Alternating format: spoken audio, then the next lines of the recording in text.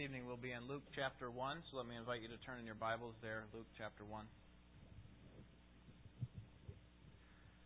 When Adam rebelled against God, sin was like a red dye in a pool of water. Adam and Eve questioned God's authority and tried to exalt themselves to a place that was equal with God. And since that day, every human being has been under the curse of sin. And that means that work is more toilsome than it was in the garden. That means that labor and delivery is much more painful for women.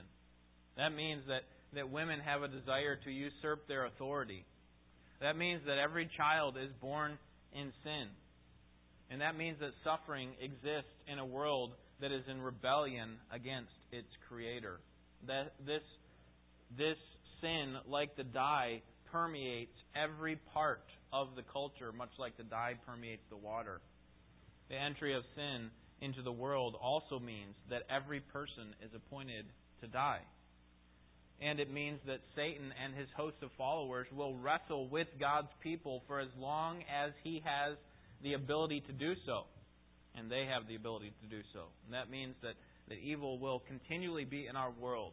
It will be continually in our country and in our state and in our city and in our neighborhood and in our home and even in our own hearts.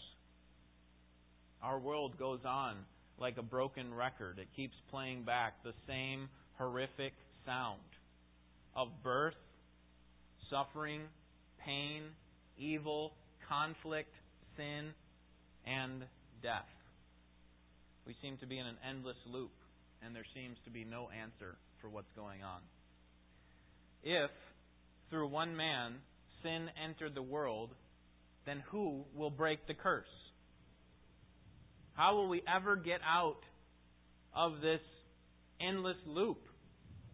Seemingly continuous loop that goes on and on. It's a pretty bleak picture until one man comes to break the curse.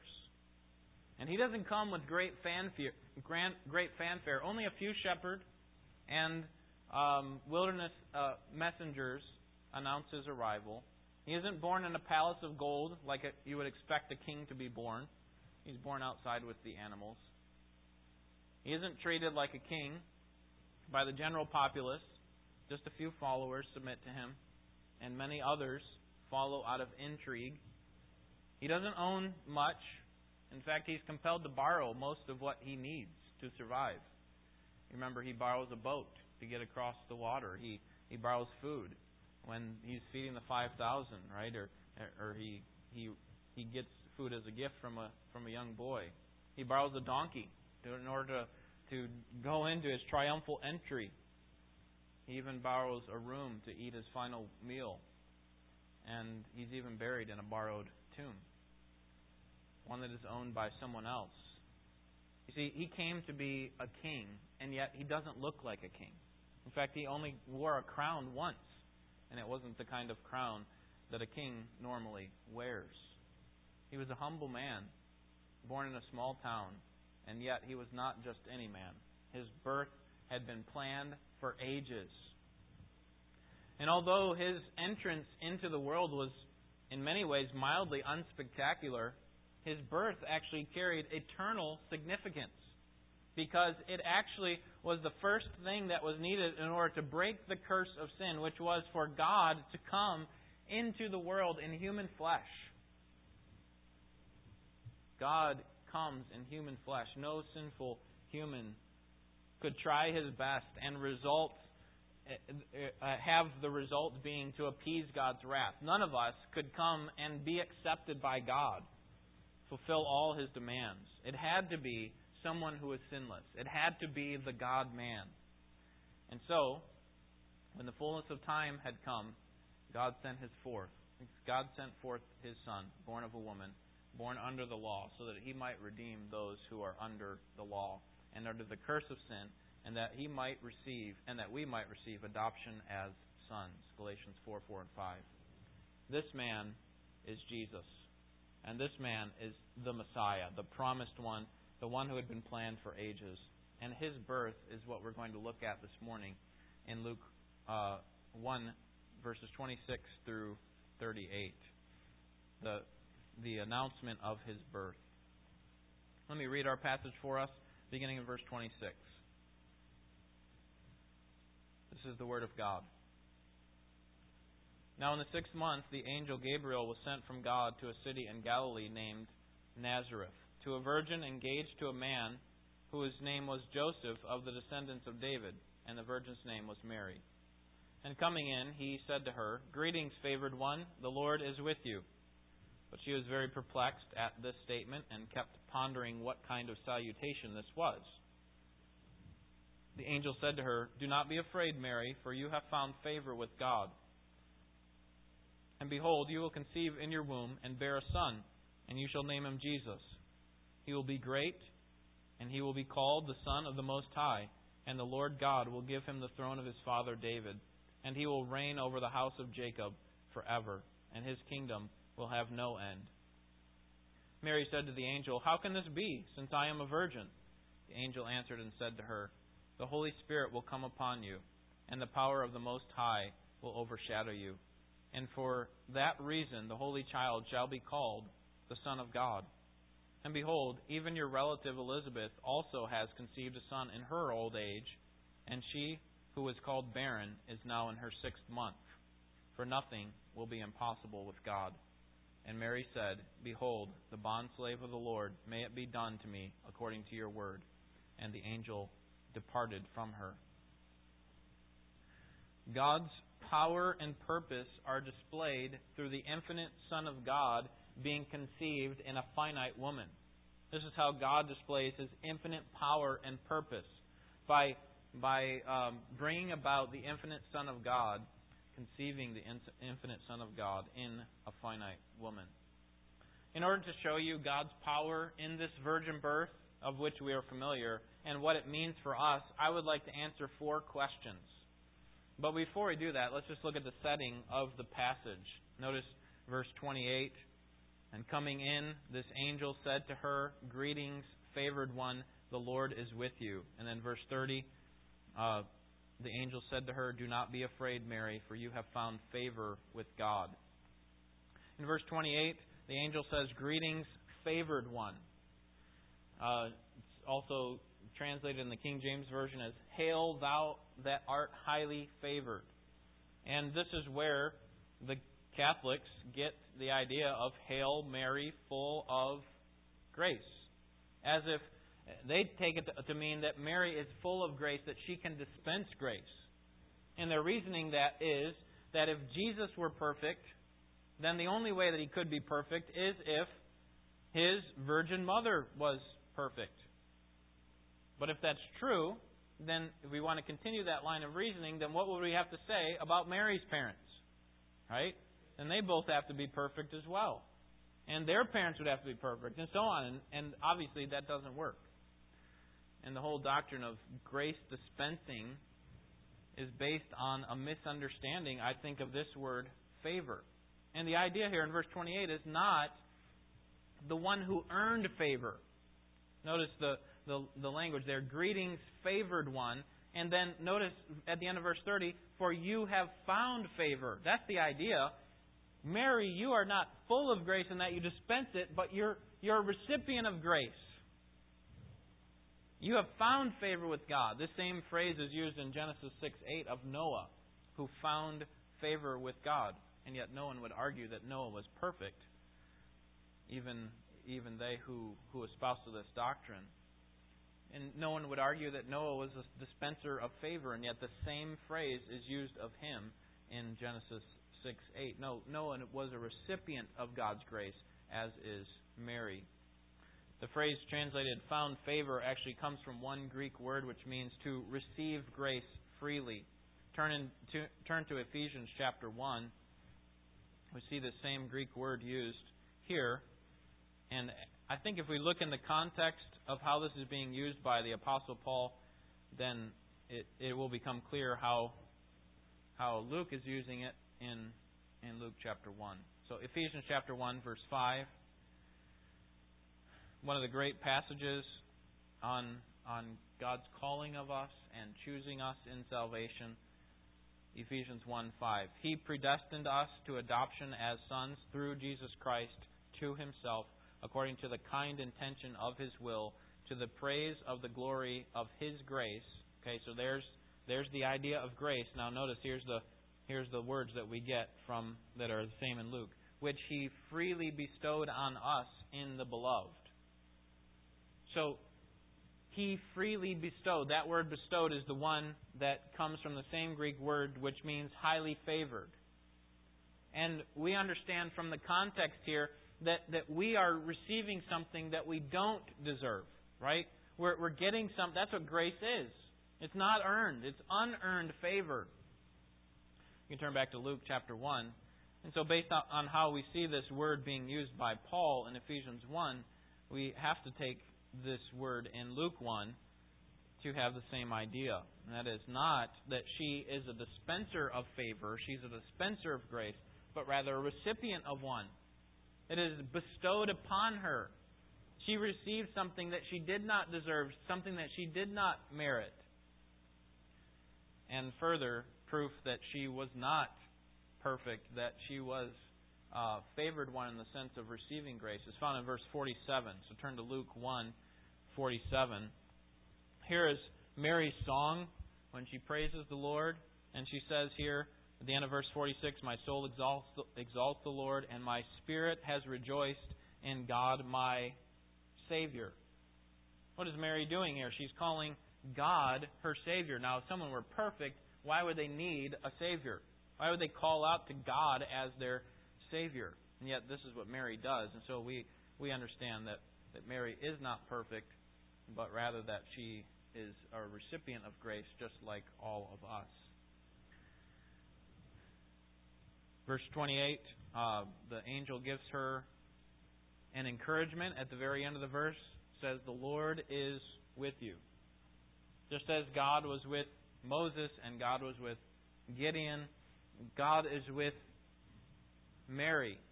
And God is going to be with Mary at a very important time in her life. It's likely that Mary was just a young teenager, possibly even younger than that. The average age for a young Jewish girl to be betrothed to her husband was between 12 and 14. And so Mary was not like we often see in the pictures and stuff, probably not in her early 30s or something like that. She probably was just a young girl that's just beyond the age of puberty. And so what would people think? If they saw such a young girl who's not yet been married, who is now pregnant, they're certainly going to make claims against her. And that maybe she had committed some sort of act of immorality. How else could you explain this situation? And so she needs to be reminded of this important truth. God is with you, Mary. Hey, people are going to make all sorts of crazy claims about what's going on, but God is with you. Okay, so that kind of gives us a little bit of the setting, and just wanted to highlight a couple of the points that we probably aren't going to talk about here when we get to these questions. So let me ask and answer 4 questions about this passage. All right, number 1. Could God have used any woman to be the mother of Jesus? Could He have used any woman?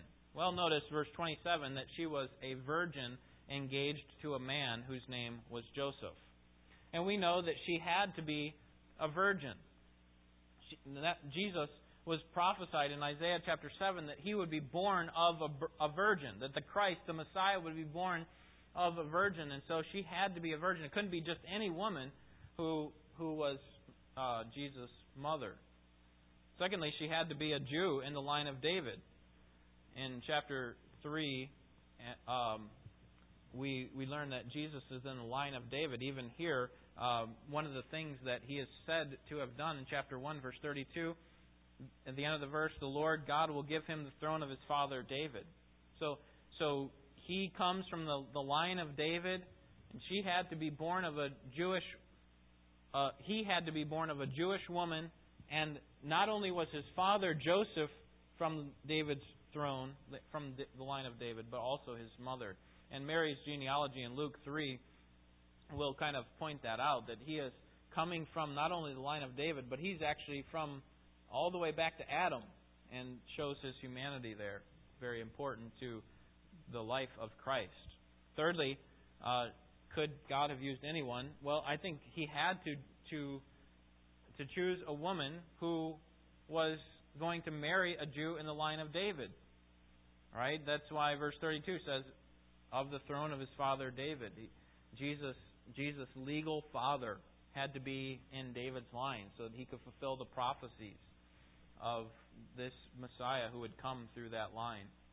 The genealogy in Matthew clearly shows the genealogy of Joseph. It shows that Jesus' legal father descended from David, and therefore he could rightly sit on David's throne, as he will in the millennial kingdom. I think she also had to be a humble servant. Look at verse 38. And Mary said, Behold, the bondslave of the Lord, may it be done to me according to your word. And the angel departed from her. Mary calls herself the bondslave of God, indicating that she will do whatever her master asks of her. And her statement is underscored when you understand the intense situation. She likely thought that Joseph wouldn't believe the story. How could he believe something like this? This has never happened before. Perhaps he would abandon her, or even worse. And even in Matthew's gospel, it says that he had plans to divorce her quietly. Right? So she had this idea, possibly it would lead to her stoning, because there could be accusations against her fidelity. And yet she willingly said, I'm going to obey the Lord, His command that comes through this angel, and I'm going to submit to your plans. Mary had to be a humble servant. Anyone less than that would have abandoned this idea long before Christ could be born. Mary's service to God is not a cringing slavery, but a submission to God that characterizes all believers, that she recognizes her inadequacy before God. I am a bondslave of you. I'm willing to do whatever you tell me to do, no matter what the consequences, no matter how people will view me. But this story is not about Mary, really. This is about Mary's child. So the second question I want to answer from the text is, who is this child? Who is this child? Well, look at verse 31. First, he is the son of Mary. And behold, you will conceive in your womb and bear a son. So he is a human son born of Mary. Secondly, he is the Savior. Look at the end of the verse. And you shall name him Jesus, which means what?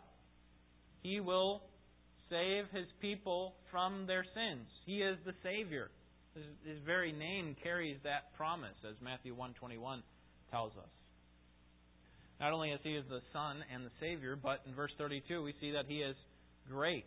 Not great like John is. Remember, John, of all people who are born of women, there are none that are better than John. I think it's Luke 2 says that. And yet, Jesus is greater than John.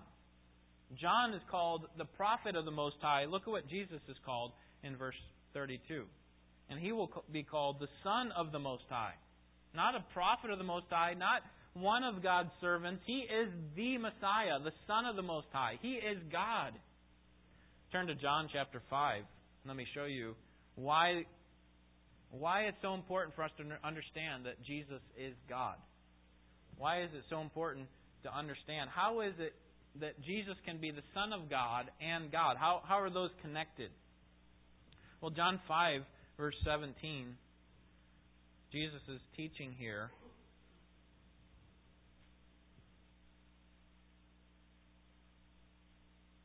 And his opponents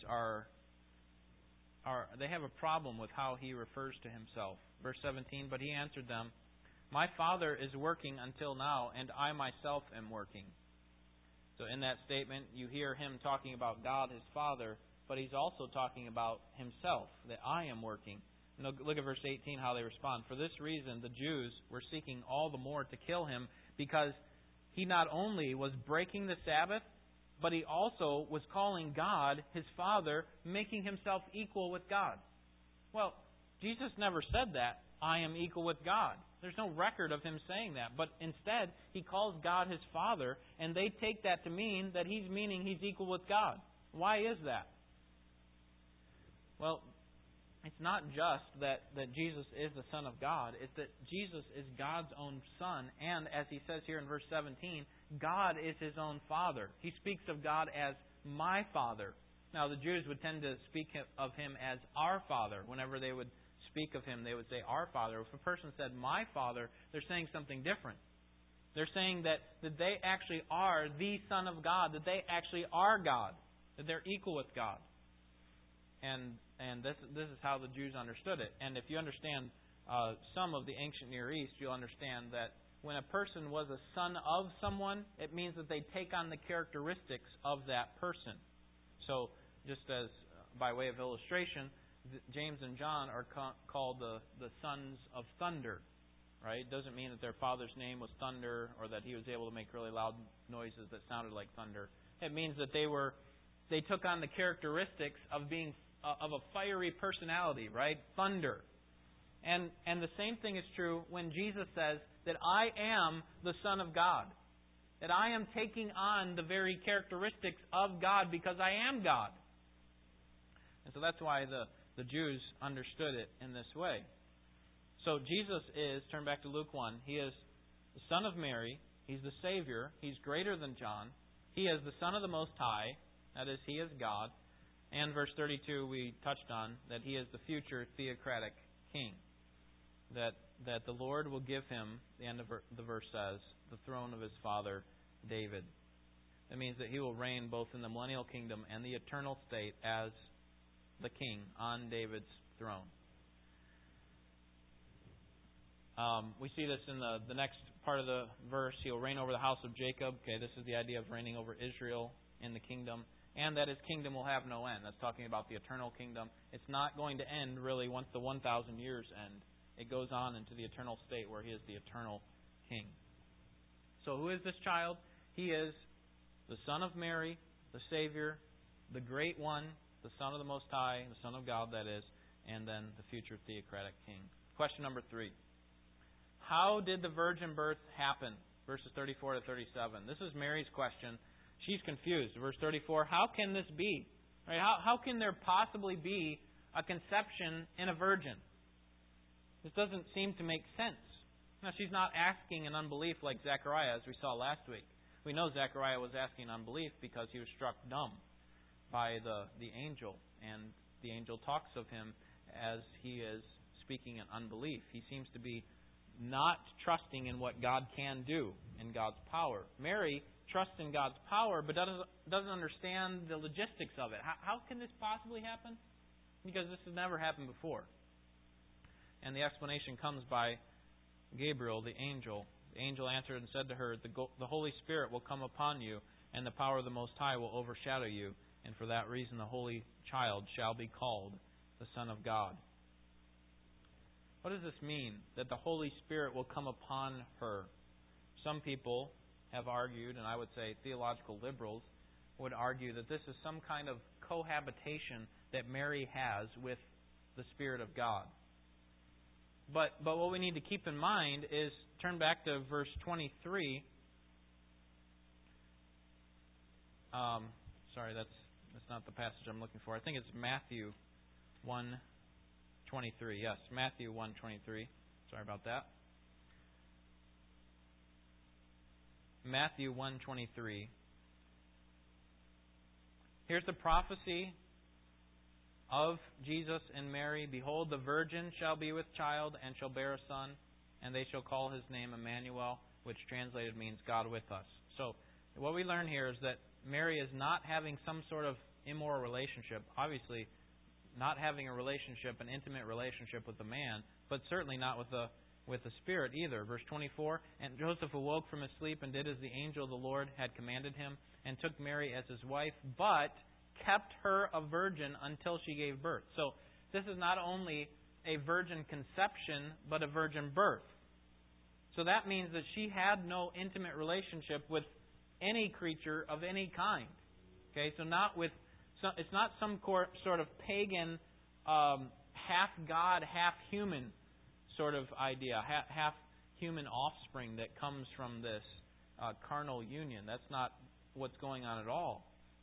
It is that Mary has the child of Jesus conceived within her womb apart from any cohabitation with any creature. This is a supernatural work of the Holy Spirit, whereby He caused Mary to become pregnant without having an intimate relationship of any kind. In verse 35, we see that the power of God will overshadow you, the angel says. This is the idea that the holy, powerful presence of God is going to come upon her, much like the glory cloud would come upon the temple or the tabernacle. It's going to overshadow you. And that's how you're going to conceive. Notice the result of this overshadowing at the end of verse 35. The holy child shall be called the Son of God. That actually conceived in you is the Son of God in human flesh. And if Mary was unsure about how this could happen, the angel gives her reassurance in verse 36. The reason you can know this has happened because God has worked in a powerful way in your relative Elizabeth. Behold, even your relative Elizabeth has also conceived a son in her old age. Remember we saw her? She did not have any children. She was barren. And then she was beyond the age of bearing children. And so it was really, from a human perspective, impossible that Elizabeth would become pregnant, and yet she does. And so the angel says, listen, Mary, you don't know this, but I'm telling you that Elizabeth is pregnant. She's now 6 months pregnant, even though she is advanced in her years. Just as it's impossible for her to conceive, so it is impossible for you, a virgin, to conceive unless God intervenes. And so then in verse 37, we have the similar statement to what we find in Genesis 18 when Sarah questions the angel, and it says, nothing will be impossible with God. This seems to be the direct answer to Mary's question. How can this happen? How is this virgin birth possible? Well, here's the answer. Nothing is impossible with God. Question number 4. Why was it necessary for Christ to be born of a virgin? Why was it necessary? And I want to give 5 reasons for why it was necessary that Christ was born of a virgin. Number 1, to affirm that the Scriptures are true. To affirm that the Scriptures are true. We have Old Testament prophecies, specifically Isaiah 7:14, that says the Messiah would be born of a virgin. And if He's not born of a virgin, what does that say about the validity of the Scriptures? Right? They're of no value. Once there's a mistake in one area of the Scriptures, then how can we trust any of it? And so, in order to affirm the credibility of the Scriptures, Christ had to fulfill this prophecy. He had to be born of a virgin. Now, thinking about these next 2 answers to this question, we need to recognize that when a child is conceived through the normal process of procreation, a new person is produced, and Adam's sin and guilt are transferred to that person.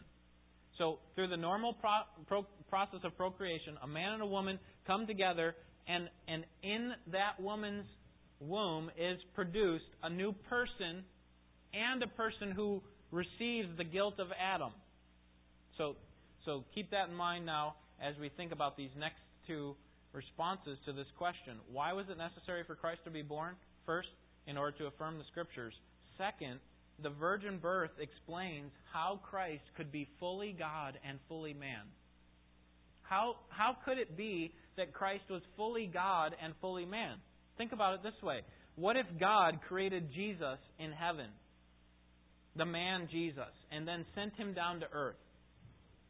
If that happened, we would have a hard time seeing that He was fully human, right? Because He wasn't born of a woman. He was born in heaven somehow. He was created in heaven.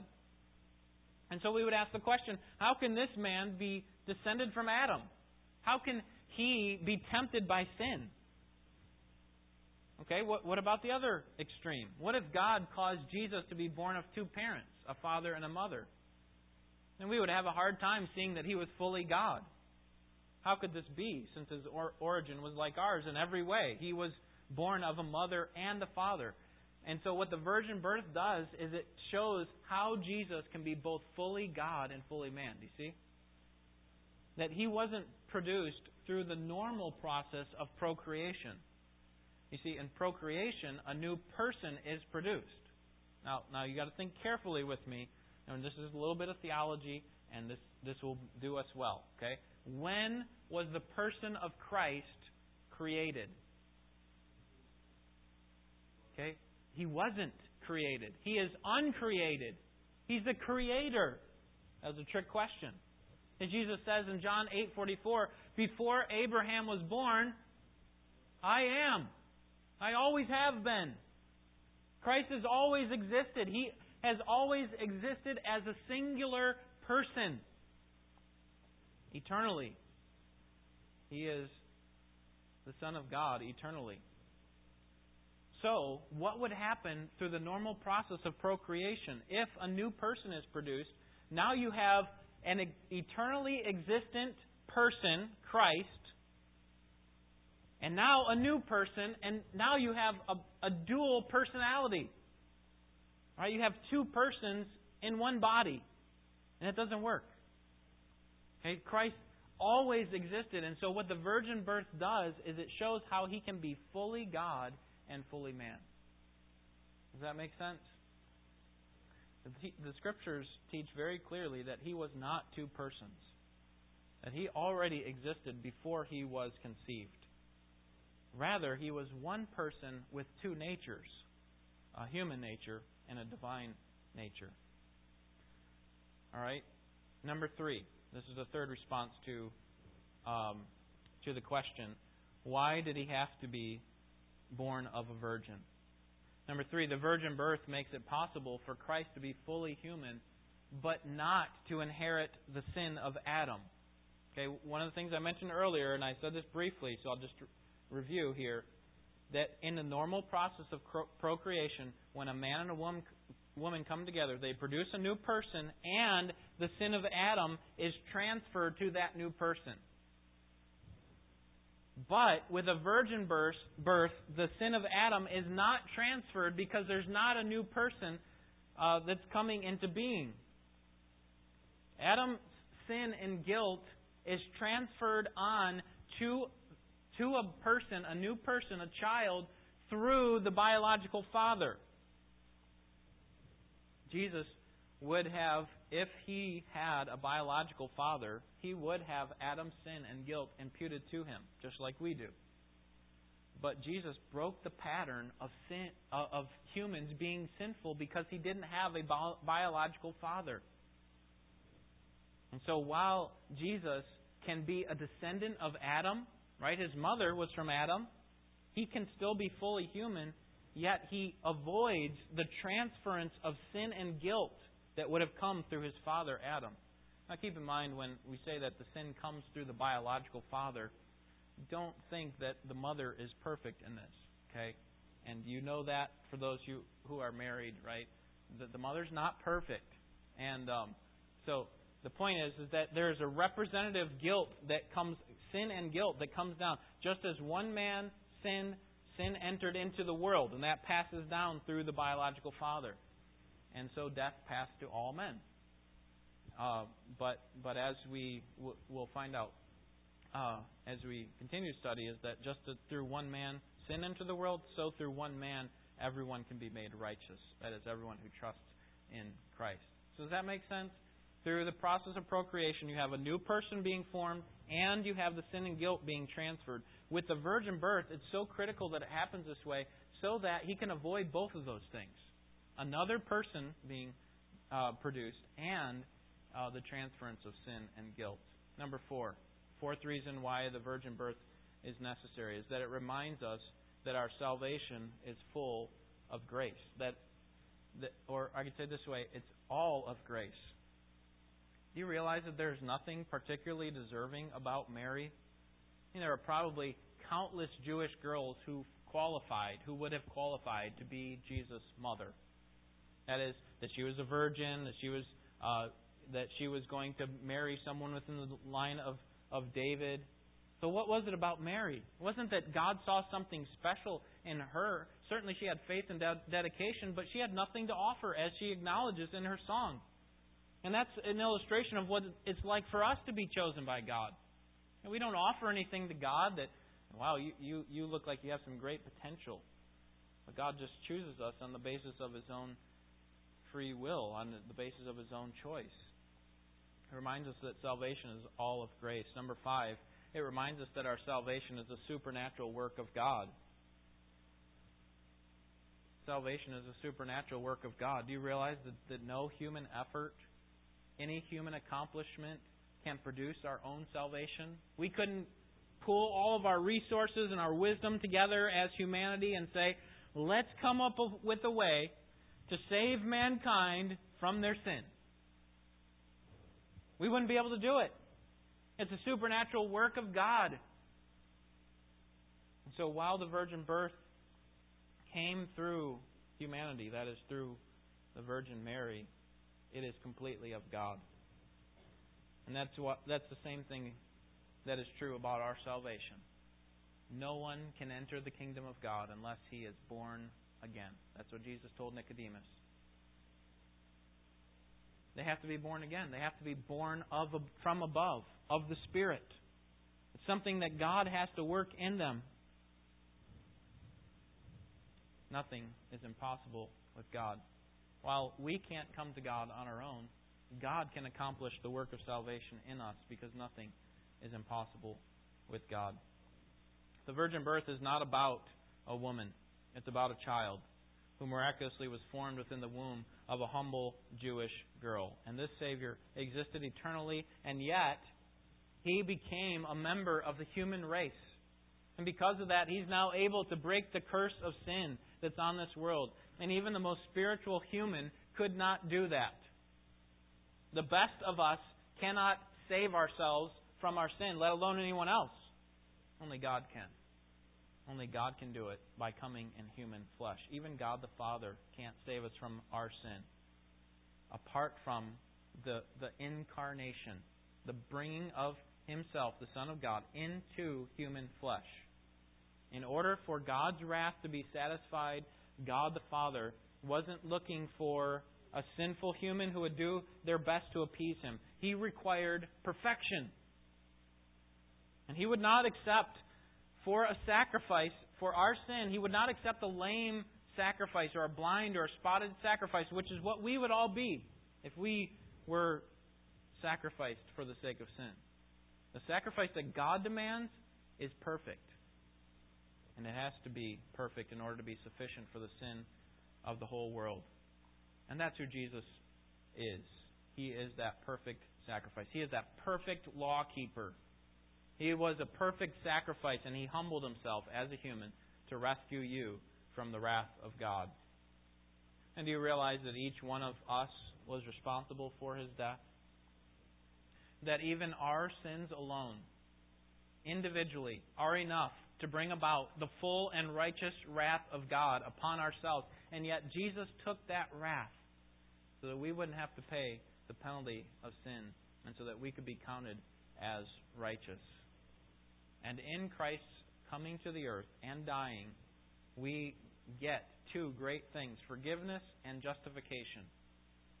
Now, it's one thing for a king to forgive our debt. When we are opposed to a king, we are his enemies. It's one thing for him to forgive our debt. Now we're in standing with everyone else. But it's another thing for him to invite us to his table, to invite us to be a part of his family. And that's what God did. Not only did He forgive us of our sins, remove the penalty of sin, but He also brought us into a place of a right standing before Him. Not through any righteousness that we had done, but on the basis of Christ's finished work. And so we have a choice to make. We can either live for ourselves and fail to submit to God, constantly pay for our own sin in hell forever, or we can have the sacrifice and righteousness of Christ credited to our account. And if that's what we choose, then the Scriptures say that we have to repent and believe in order to receive this forgiveness. The birth of Jesus is an important event in His life, but it's not the most important. As we sing during Christmas time, He was born to die. The importance of His death and resurrection are far more important than His birth.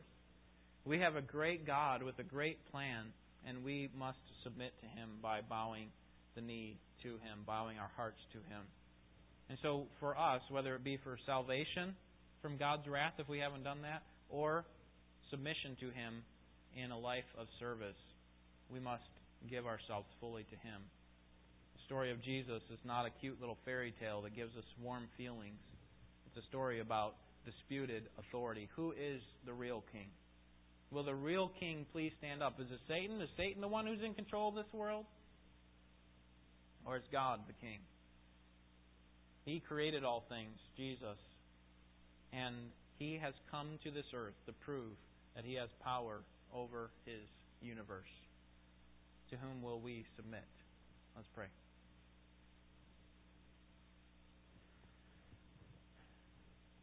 O great God in highest heaven, we pray that You would occupy our lowly hearts and own them all and reign supreme and conquer every rebel power. And we recognize that Jesus was the one who made that possible. And it was through His coming to this world and being fully human, being able to understand what we're going through, to sympathize with us. We have a great high priest because He knows our trouble. He knows what it feels like to be tempted by sin to the worst possible degree. And yet He was without sin. And we recognize why the virgin birth is so important, why the virgin conception was so important. We're thankful for how You have explained that and even predicted that in the Old Testament.